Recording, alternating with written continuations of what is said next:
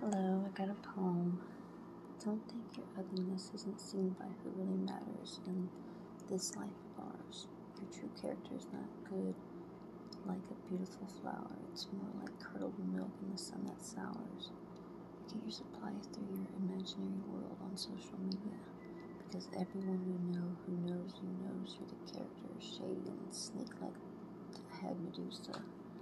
See, what I don't understand is how you truly satisfied with yourself and your fake life of lies.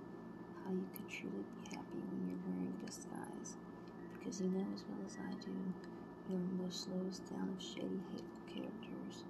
What kind of good person could split up once close brothers? You are the common denominator in every single problem that's arose in our family. Since day one, you were just a stuck-up hater who was always jealous and judged me. You couldn't stand that people liked me more than you. You still can't stand that I'm where I'm at in this family, because you tried and failed in everything you do. You can only get so far with your character. You can't fake the person I truly am inside, because on your best of attempts, I'll still beat you at everything when I barely even tried.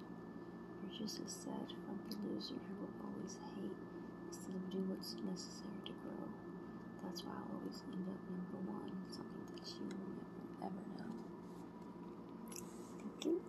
Good love. Hello, it's Sarah Angel here to make another podcast. Recently I saw on my sister-in-law's Facebook page how she wants to say that I'm hate bashing her and I make pages and podcasts just to bash her because something about a celebrity, like she compared herself to a celebrity. Please, she wishes that she was a celebrity. She thinks she is with her fucking fake supply on TikTok. Like, she's fucking stupid.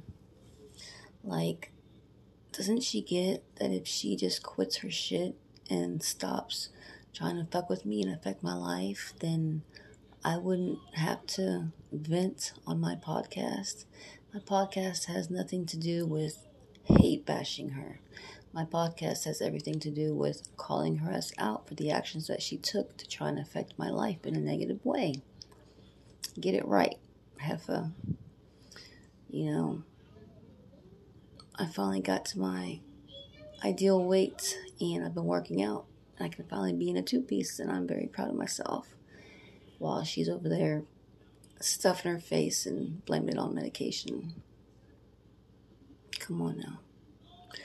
Like, I'm sorry, but if you try to fuck with me and try to affect my life or my child's life, I'm going to come at you ruthless and I'm going to make you look stupid. And I'm going to call you out for all the low-down shit that you've done and put all your fucking nasty character and everything out there for everybody to see. And that's how it is in the real world. That's why she goes on social media, because that's the only way she gets her supply, because nobody knows us. So keep on being in your imaginary world, girl. Maybe you should take some advice and tips from me and work on yourself and exercise so you can lose some of that weight instead of blaming it on your medication, which you fucking gained weight before you start taking your medication. But okay. Yeah. Leave with love. Don't be like this sad trick.